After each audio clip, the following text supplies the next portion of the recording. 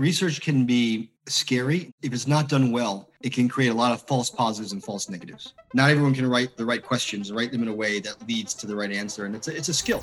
If you're at all curious what it's like to start an ad agency at the worst possible time, this might be the podcast for you. That's because I started one last year and my God, it is hard. So what I'm doing is I'm talking to people who have found success in our industry and then applying what I learned to my own life and business. If it doesn't work, I'm screwed.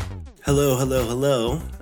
It's Tim, as you know. I think today, before we hop into the episode, one thing I just want to talk about is, my mood a little bit and how that impacts my job and I'm sure other people's jobs. When you're having, personal stuff come up or you're feeling tired or you're just feeling like shit, it can be hard to stay motivated, to, get out of bed sometimes and to feel confident with the work that you're doing, particularly in a creative field where you're putting yourself out there and, hoping ideas are good.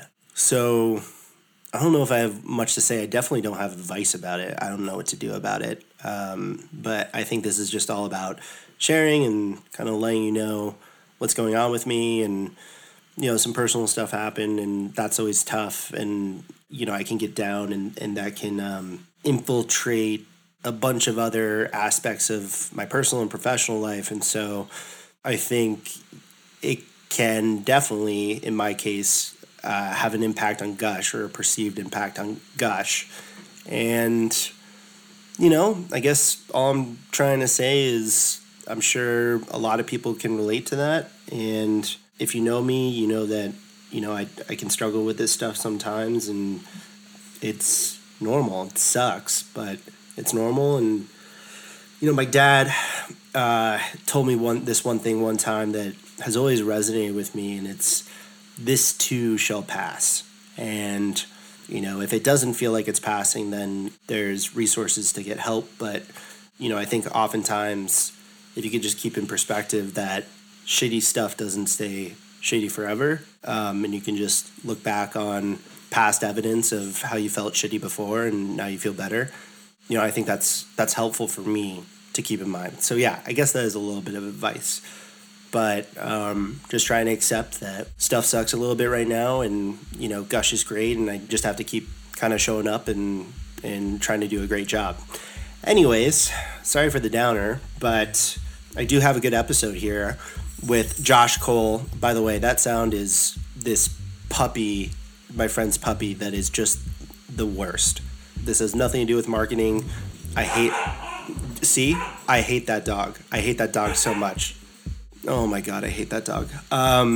Anyways, the guest today is a guy named Josh Cole, and he is the CMO for Sky Zone Trampoline Park. And we had a really good conversation, particularly around the importance of data and how data can influence marketing decisions and why that's great. So I'll just let you guys hop right into it and hope you enjoy it. Josh Cole. So what does a CMO do? What's their purpose? I think ultimately the purpose of a CMO is similar to any marketer, is to drive demand. And that's what I boil it down to. Like a marketing department has to drive demand for the products that the company is selling, but the CMO has the extra role of being the top person setting the strategy, but guiding a team. And I like to remind myself that the best leaders get things done through their teams. They're effectively managing their team, hiring good teams, making sure they're cohesive and working well together, and then guiding them. So depending on the role, you might have 150 people on your team, or you might have 3 people on your team. But whatever that team is, you've got to guide them along the path to generate demand for your products. And what sort of mistakes have you made along the way into being a better manager of teams at the CMO level? I made one of the classic mistakes that I think a lot of managers make, which is that I held on to a few people too long. And, you get emotionally attached to your employees. In a case that I'm thinking of that's in my mind right now, I was very emotionally attached to someone who was a single parent and had been there in the early days when I was growing a business and was great. It was a really hard worker, but unfortunately, the world got more and more complex. And this particular individual didn't really keep up with the complexity. And what's worse, gave that person a lot of stress and anxiety and created some absentee issues. But out of loyalty, I covered for that person. And in retrospect, it really wasn't good management, neither for that person or myself. And so I learned through that very hard process of firing that person, but it was the right thing to do. And interestingly enough, that person actually thanked me later. It's kind of a cliche story, but actually thanked me because I set her free to go do something that was more appropriate for her. That was one of the really big learnings is that, you got to hire well, but you got to adjust your team. That and delegating. I mean, those are two cliche things, but when you're a solo operator and you're used to doing everything yourself, learning to delegate is really hard. It's easy to say and hard to do. Right. Yeah. No, I struggle with that stuff too. But one of the interesting things about you, and I think like this is sort of where the industry is heading now and continuing to head, is like bringing things in internally. Have you guys always been an internal marketing group, or have you worked with agencies in the past? What's sort of that setup? Over the last 20 years of my career, first I was at Universal Studios and then went to Sky Zone where I could be the CMO, smaller company, but bigger opportunity. And in all those cases, I had a hybrid model where some of the stuff we did internally and some of the work we outsourced. So now currently, for example, we have a graphic designer on staff, but we have more work than that designer can handle. So we also outsource some work to agencies. Copywriting, we try to do some of the copywriting ourselves, but simply don't have the capacity to do some of it. So we'll sometimes hire through an agency, a freelancer or something like that. So it's usually a hybrid. Do you have like an agency partnership, or is it sometimes going through an agency to hire and work with individuals, more like freelancers? So we do both. We do have for Sky Zone a few agencies of record, like for media buying. We have an agency of record. We're good friends with them. They're very kind. They said, why don't you work directly with our writer and just give the person some freelance work? So we're able to continue working with her with the blessing of the agency. So that's one of the benefits of working with a small agency. I've always had small budgets. So I've always worked with relatively small agencies, and that creates more of a camaraderie. Right. Absolutely. I like that. And I like that in that situation. What drives you crazy about working with the agency that isn't good, and what makes the agency good? Yeah. And sometimes the agencies start good and then wind up not being good. Right. So to speak. And when I think about a few situations where we had to exit a relationship with an agency, the most recent one I can think of, their client service progressively got worse. And what started out as really good client service got progressively worse to the point where they were arguing with us and debating with us. And we're not always right. And I don't believe the client's always right. In fact, you hire an agency to get outside opinions and to create a level of competence you don't necessarily have in-house. But sometimes the client has to, be able to push back on things or ask for things. And they got a little stubborn. I had to pretty much give a warning. And they sent the team in to meet with us face to face. And when they came in, they actually started debating us on some of the stuff that we told the company leadership. So that's it. We don't have time for this. We're just, we're not here to hold your hand. So we let the agency go. But I've seen also in the ad buying world, there's a cliche, the set it and forget it mentality, where sometimes you'll start out with a lot of customer service and the agency is putting a lot of attention to your campaigns. And after a while, they start focusing their attention, at least from my perspective, on other clients who come in, newer ones. And then your campaign gets a little bit of second focus, afterthought, and it becomes a set it and forget it. And we can't have that. We need to have an agency that's really focused on the business and is adaptive and thinking about it on a regular basis, not just hoping you don't ask a lot of questions and going on their merry way to work on something else. So it sounds like a big thing is like the client relations part, which makes sense, but it's what's going right with the agencies that are doing, you have a great relationship with, I guess. Even the one that I mentioned that we had to get rid of, we had worked with them productively for a few years. So there was a little track record of success before they started taking their hands off the wheel. So I do think it's that client relationship, to summarize that point, that ends it a lot of the time. But when things go right, I think that the collaborative relationship is really key, because I think the client has to recognize the fact that they're hiring an agency for expertise or to solve a problem they can't do internally on their own. But the agency has to recognize the fact that they have to take inputs and they have to be flexible, and both sides have to be collaborative and speak their mind and kind of reach a higher ground together. And when one side is too stubborn or too demanding, it creates some negativity and it creates problems, and it probably spirals from there. But the positive side, it's when you're working together to achieve a common goal and you're checking your egos at the door and you're trying to do your best and you're listening to each other. All right, I'm about to ask you a really unfair question because it might be kind of difficult until he puts you on the spot. So if you don't want to answer it, all good. But I'm going to give you $50,000 in a startup. And as a marketing guy, what do you do to, as you said, create demand? I have been in a situation where new marketing lead comes in and all guns are ablazing. And they got ideas, and they're going to do this, they're going to do that. And the people who are there, myself included, are always put off by that. Actually, like, well, we've been here for like 4 years building something, and take the time to figure out what's working, what's not. And I'm not saying it's all working, but figure that out before you start making changes. So since I've been in that side of the table or that side of the relationship, I am always very aware of the fact that if someone new coming in, you want to pause, listen, ask questions, and assess. So before I spend a nickel of that $50,000, I would very much be in assessment mode, as I would hope any CMO would be. And that assessment is both about the internal team, where's the team strong, where are they not, where are their gaps, but also about the customer. So what do we know about the customer? And sometimes, when I've talked to people in the startup world, I've done a little consulting on the side, or I have some friends who are doing startups ask me my opinion on things. I notice that a lot of times there's a strong confidence in the product, and I've got this great item that's going to solve a problem. But okay, what kind of customer research have you done? And at least in the cases that I've been involved in, there's been very little. And there isn't really a true understanding of what the customer wants or needs. So I would just say, based on those experiences, probably some of that $50,000 would go to really understanding what do our customers, who are our customers, what are their needs and expectations, and are they being met or not by current products in the market, and where are their gaps, and where can we fill those gaps? So I'd probably use some of the money to do any research that doesn't exist to answer those questions.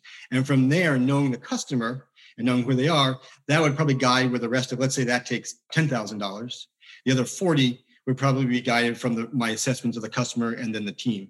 So you got to figure out who the customers are, where they're getting their information, and then adapt from there. Amazing answer. Let's talk about the research process and data collection. I know you're a big data guy. So I'm curious, what's your process? Do you work with an outside firm? Is that really expensive? What does that normally cost? What do they do? What sort of questions do you need to answer in order to create an informed opinion about how to win? How's that process go? Yeah, I am. Thank you for noticing that. I take pride in that I try to be as data focused as possible and as customer focused as possible, as I think that marketers should always be. In my current job at SkyZone, given the size of the company, most all, if not all, the research that we do is through an outside firm. So we were working with an agency that specializes in customer experience research, for example, and they helped us really dig into what are our customers, who are our customers? Like, what are the key segments of those customers? What matters to them? So you got to figure out what do the parents want? What do the kids want? What do they like? Are we meeting their expectations? So we worked with an agency to figure out those type of questions. But also along the way, we would use that same agency to field some quick studies. If we were going to make a change or offer a new product, we would use some of their tools they had. At the same time, we've also done some really in-depth surveys, like safety is very important to us. We were trying to figure out how do our customers, or guests as we call them, rate us compared to our competitors in terms of safety. Do they feel like they're in better hands when they come to our parks? We call them parks or locations versus our competitors, or not. And if not, why? And what is it that makes them feel safe or not? So we hired actually a different agency to do some qualitative studies. So do some focus groups of both the parents and then some of the younger guests, and ask them those questions about around safety and how are we doing vis-a-vis our competitors. Our process is we have to do some research to inform the strategic positioning of a company and then build the brand out of that. The challenge is, we don't have a lot of existing customers. Maybe we don't have a lot to go off of outside of creating hypotheses about who we think they are, and then doing some mostly qualitative research with a agency.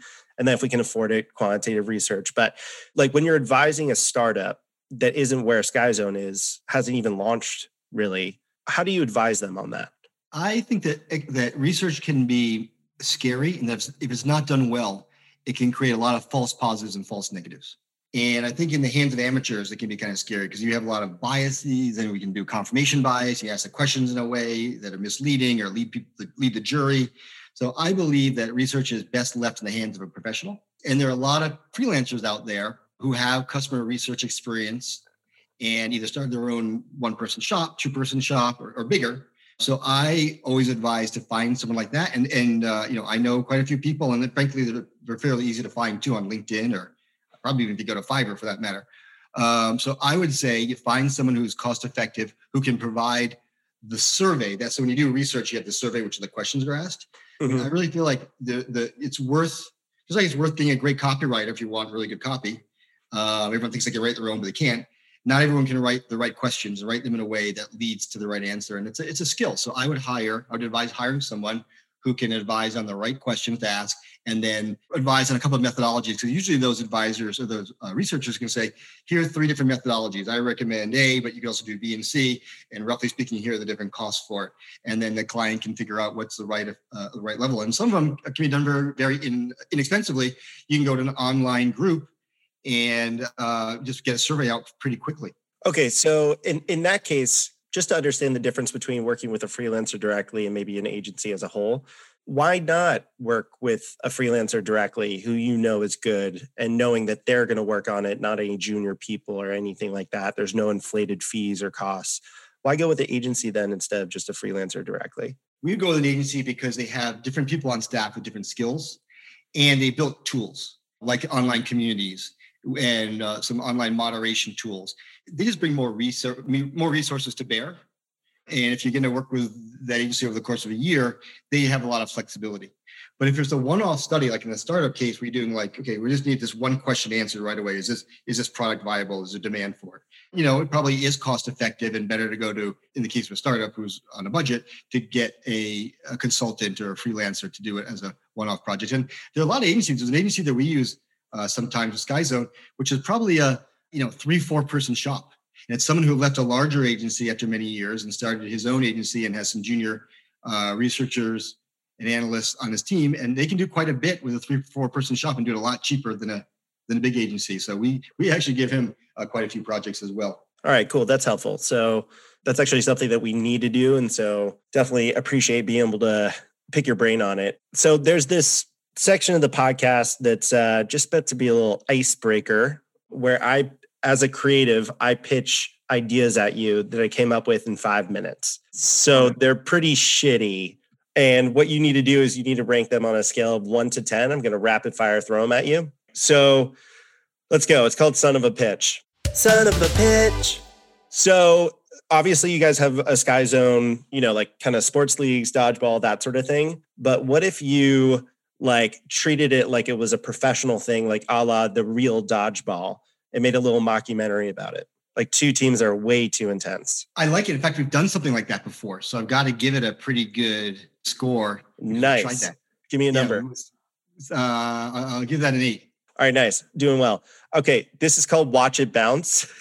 This is to show off how high you can jump and whatever, and the quality of the trampolines.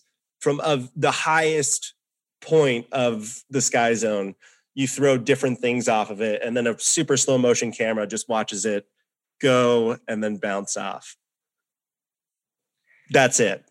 I'm going to give that a 4. I was almost going to go lower, but then I started thinking maybe you could do something really funny, like things that you might not think you're going to bounce. Oh, for sure. Like a very, like a bar of gold. Yeah. I'm going to give it a 5. Okay, cool. I think it's a solid 5. I feel good about it as an okay idea. All right. So different innovations have come into dance, right? Like rollerblades, and people do different things or kind of gimmicks, but it's cool. There's that group, the Jabberwockies. I don't know, some influential dance group or whatever. And what if you almost treated it like a dance concert, but you had them create, have you ever seen the music video with the treadmills that OK Go did? Yeah, I love that one. It's great. It's essentially that, but with trampolines. I love it. Yeah, we're always looking to do fun stuff like that. So if we got the right people doing something creative and kind of wacky. Yeah. Sure, great. I'll give that a 9. Good. And all you would have to do, seriously, is set up a camera. It doesn't even have to be a good one, and hire a super talented group of dancers. Bam, you're done. All right, so we got a 9. That's good. All right, next one. All right, this is crazy. So I saw on your website that there is, it might be new, but it's SkyZone for night owls, right? You guys are open late now. And, a big part of your target is still kids, and parents are involved in making those decisions. And so, Mothers Against Drunk Driving, What if you have Mothers Against Sky Zone as a group that you kind of like create almost as a joke, and they launch a campaign against you guys because they're mad because their kids want to stay there late? Well, you don't know the background of it, but we have some moms who get kind of angry about things. So because it hits a little close to home, it would be so funny because like it's just, I don't know. It's a great way to like be like, we're open late. We tread on thin ice because we've got some customers who get moms get a little anxious about things. As parents are. Is that like a 2 because it's not very strategic? Yeah, well, not that it's not strategic. I don't think we would ever do it given the nature of our business. So I would give it more like a 3, but if it were a different business where it wasn't as safety oriented, maybe it would be higher. Okay, we'll call it a 3. There was a 3 in there, an 8 in there, a 5 in there, a 9 in there. I'm not a math guy. I think that's like a pretty solid 7. I'm going to crunch the numbers later, but like somewhere around there. Kind of the way I like to end and stuff like that is just giving you a chance to tell me any little nugget of advice, anything that you would want to leave me with. You've had a lot of experience in the marketing world. I'm trying to get this agency off the ground. Whatever you want to leave me with. I've never gotten an agency off the ground, and it's admirable that you're trying to do it. So I would be full of crap if I told you I had really good advice on that in particular. What I do advise folks on when they ask for advice is in the marketing world or advertising is to be broad-based in your knowledge. We live in a world of specialization where someone could be, 10 miles deep in SEO or 10 miles deep in the mechanics of programmatic advertising, whatever it may be. But I think really to be successful and climb the ranks in a corporate world or to have offer the best service you can to your agencies, you need to have that specialty skill, but it needs to be rounded out with a broad base of knowledge. So you can reference more things. I mean, you talk about funny and you're using humor as one of your hooks. Like to be really funny, you need to be able to draw on a lot of different source material in ways that you mush that source material together in unexpected ways. That creates a lot of funny stuff, but you need to have a lot of source materials, and great comedians can draw, it seems to me, on a lot of different things. And I think that good executives or good agency leaders probably the same. You can draw on knowledge of finance and draw on knowledge of different industries, draw on knowledge of what different marketing campaigns have worked or not, and not just think about advertising all the time. Because I've noticed on LinkedIn, which I have a love-hate relationship with, is I see people who are like obsessing about campaigns and talking about the campaigns, and like they're always focused on campaigns. I feel like you can go down a rabbit hole just looking at other people's ad campaigns. But I feel like you're better off learning about other aspects of marketing and just even other aspects of business in general. It could be finance. And then to be able to draw on all of those things in order to provide your clients with the best pitches and the best solutions, to know about customer research and to understand the mechanics of customer research so that you might be able to say like, look, we need to bring somebody in. It's not my forte, but I can bring in this person, that person and help. So to be broad-based, to be able to offer more solutions is really good. And then as you grow your agency, you gotta be a great leader. Toot my own horn a minute. Like one of the things I'm really proud of in my career is I've had very low turnover on my teams. Even when I was at companies where there was a lot of turnover happening around me, my teams in particular had low turnover. And I realized as I'm older and I reflect back my career, it's kind of unusual and something that makes me feel really good. And I think about that. And a lot of it came from hiring the right people, but then providing really good leadership. Easy for me to say that, sounds a little self-serving, but provide the right type of leadership that keeps people engaged, makes them know that their best interests are being kept in mind, that their development is important, and that helps create that longevity. And that's really important. I think if you want to have a successful agency, you want to hold on to great people, especially in the agency world. There's a lot of movement, right? People change agencies all the time. And I think when you have someone good, you want to hold on to them. Hit me really quick with some leadership advice. Like what are the specific things that you do and bring to the table to make somebody feel valued or like you have their best interest in mind? I like to think of it as, it's kind of like baking a cake. There's an analogy. You need the right ingredients.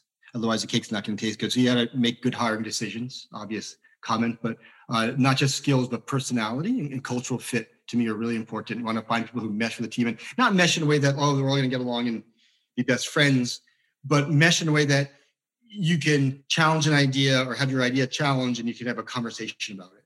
So I look for a little bit of that type of lack of defensiveness, a little bit of self-awareness that you can acknowledge that your ideas aren't always the best, but also have the ability to challenge other people in a smart way, not be a jerk about it. So I think that type of mix of people is really important, the cultural mix. Doesn't matter what their background is. I don't care where they're from or anything like that. Just that the cultural mix has to be there. So that's the important part, and the skills. And then from there, you really have to lead by example. If you want to have the team act in a certain way, you have to model those traits, and you have to live by them. And then two, I think it's really important that you truly care about your people. And not everyone does. Some people pretend to, and I think you see through it pretty quickly when it's pretend. Like you really have to take seriously the thought that as the leader of the team, the leader of the agency, like you are responsible for people's livelihood, and you're responsible for making sure that their careers are as successful as they can be, whether that's with you for a long period of time or they move on. And you have to really think about that as one of your top priorities. And so understanding the person as an individual, understanding where they want to go, and really trying to help them develop. And then for me, something that's been very important is you're taking the time to really care about them as a human being. If they're like some of my team is house hunting. And so, ask, how's it going? And provide some tips of like, look, when I was house hunting, here's something that worked for my wife and I, and here's something I learned in the mortgage process. And if I happen to read an article that's relevant to that situation, send them the article. So really to be there to help them achieve their goals, whether that's a personal goal or a career goal. So I think it's a lot thrown at you all at once, but I guess the key point of all that is to genuinely have that person's best interest at heart. And that is a big part of the battle. You really gotta take that on as your responsibility.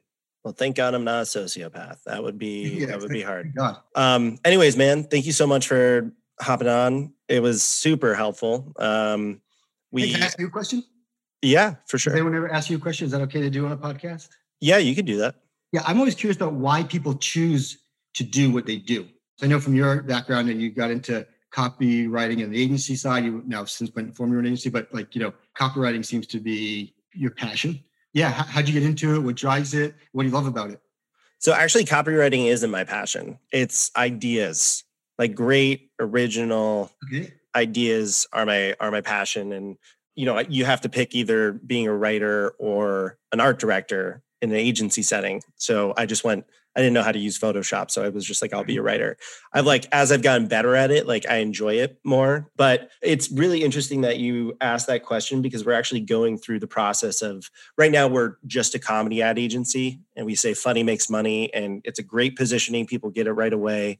We sound different, but we're getting hired to do work that isn't comedy. So we're trying to take a step back and really figure out, what's my why? As you do with any brand. And I do what I do because I love creativity. I love coming out with ideas. I love being able to make something. And I love specifically advertising because of the challenge of having to do that with a business problem and a smaller box. And it's harder, I think, to make a great ad campaign than it is to make a great movie in a lot of ways, just because there's so many more people involved a lot of the time. I don't know. I like the challenge of it. And the bar is pretty low. In terms of advertising, which makes it exciting because I feel like I could beat the stuff that's out there and be successful. But in terms of the why I exist, I think it comes down to just being obsessed with honesty and authenticity and wanting to bring that into the advertising world where 96% of people don't trust ads. And that feels exciting because it's a really big opportunity to make an impact. And I genuinely think honesty is the best policy pretty much always. That's kind of what we're arriving at, the positioning of the agency 2.0 a little bit, where we'll still do comedy, but really it just comes from a place of, finding the truth, making sure every idea has a strong insight behind it, but then living and breathing that honesty, always asking for feedback in order to get better, wanting to know the truth about your performance internally, radical candor. I'm thinking about something as crazy as not having hidden salaries. Everybody knows what the salary is. So it's we believe in equality, but we'll show you that we do. Just what are all the ways that we can have complete transparency where others maybe don't? I would love to know how that goes because I've read about that. I know some companies are doing that and I've read articles advocating for it. And I thought, I really see the benefits, but I see some potential downside too. I do too. As a team leader, but also as an employee, frankly. So I'm really curious to know. I don't know anybody who's been in that situation of a purely transparent salary situation. So if you do that, it's absolutely insane. It might not work, but why not try it? And it's just three of us that are more full time, and then we have freelancers. But I don't know. It's just that you're not I feel if you're just very structured with if this is your title, this is how much you're making.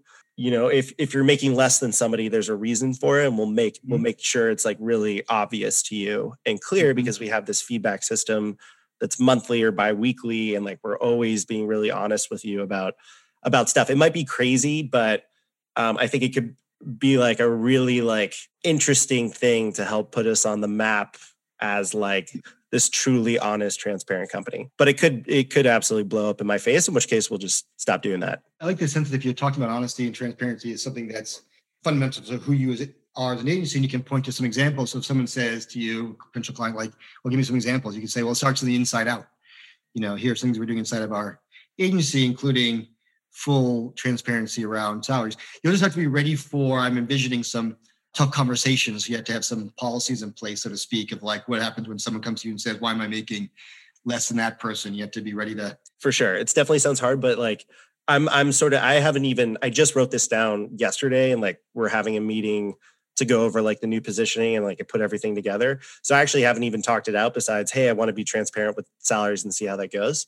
Yep. But I do think that as long as it feels fair, like there's a reason why you're making less money than this person, because your performance is here. And if we see these things change, you will get there. But it also could absolutely blow up in our face. Like it is pretty difficult, but like maybe, I don't know, maybe it just becomes the status quo someday. I think you'll learn what type of personalities does this work well with and not. Yeah. And I'm going to guess like it, maybe this is really obvious, but it will lend itself to hiring more mature people. Because, it takes a level of maturity to say, okay, I get it. I have the same job as that person, but that person being paid more than me. And when I went and I asked why, and they told me the following reasons, they have to work on it. Like, okay, I see it and I get it and I accept that. And I'm okay with it and I'm going to work towards. Like, that's a great type of character, but not everyone has that character. Some people get resentful. Some people. It's like an ego-driven world. It would be very hard for me even. I wish you the best. Yeah, man. And let's keep in touch for sure. For sure. All right. Thanks so much. We'll talk soon. Thank you. All right. Bye. I want to thank Josh Cole. And one thing I will say is that Josh actually connected me with one of his data specialists that I wanted to use on an upcoming job, which I'll talk about later. If you guys remember me talking about that puppy I hate, that puppy is going after it. So I'm just going to cut out here. Hope you guys have a great day or night, whatever's going on. And I'll talk to you next time.